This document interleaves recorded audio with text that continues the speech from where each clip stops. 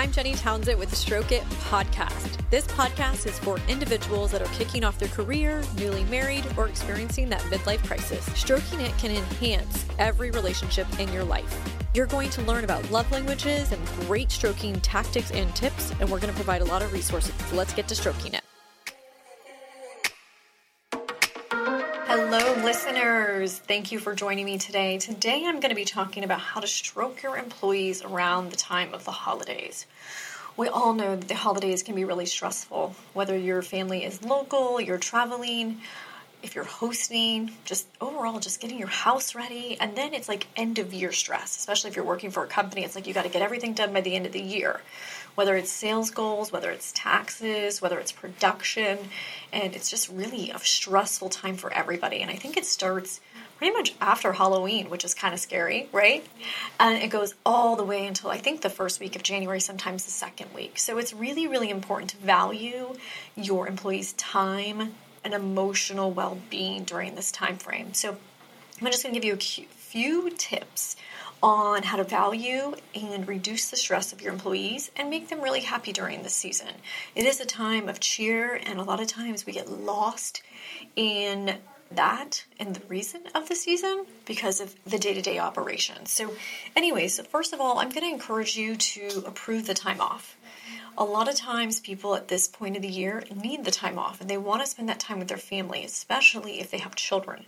Their kids are out of school for 2 whole weeks.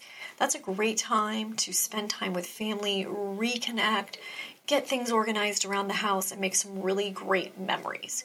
So that could be approving the time off. It could be letting them have a half day on Christmas Eve or Christmas Eve. I think the holiday's on a Friday this year. So definitely giving them off that Friday, giving them off that Thursday, and maybe letting them go on Wednesday as a half day.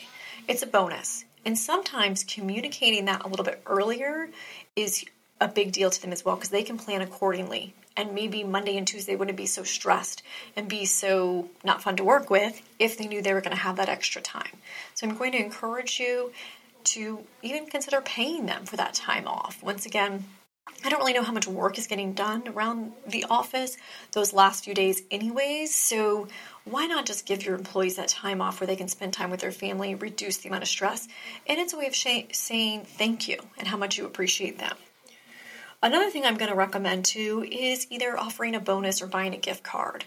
The gift card could be to a restaurant, it could be to a grocery store, it could be for gas if they're going on a road trip as well.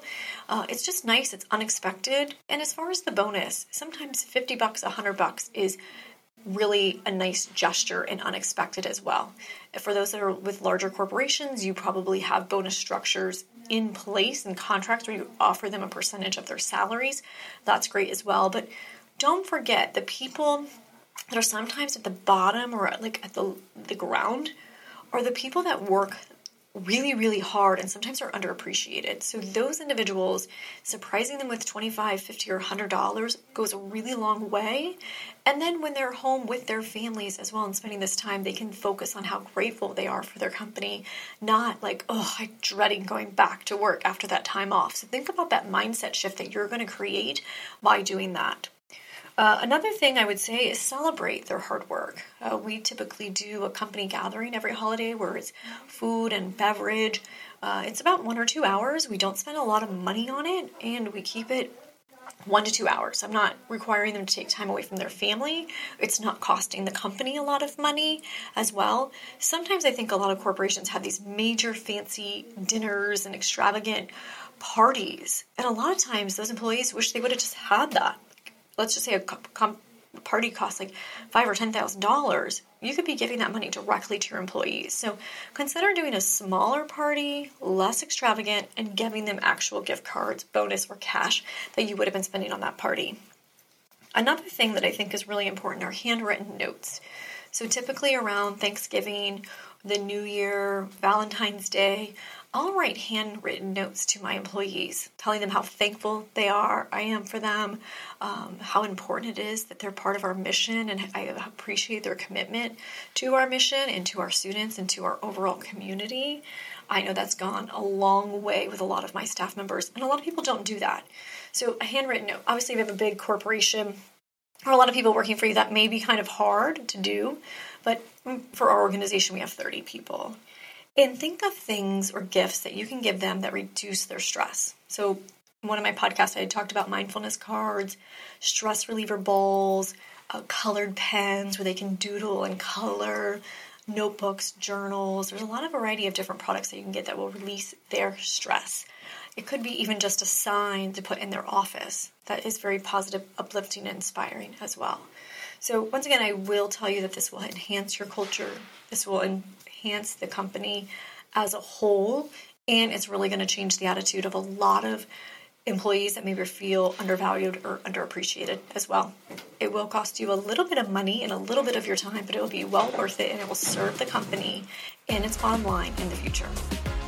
Thanks for stroking it with me this morning. Make sure to check out my Tuesdays, which are the quickies. They're less than 20 minutes and offer great, valuable information.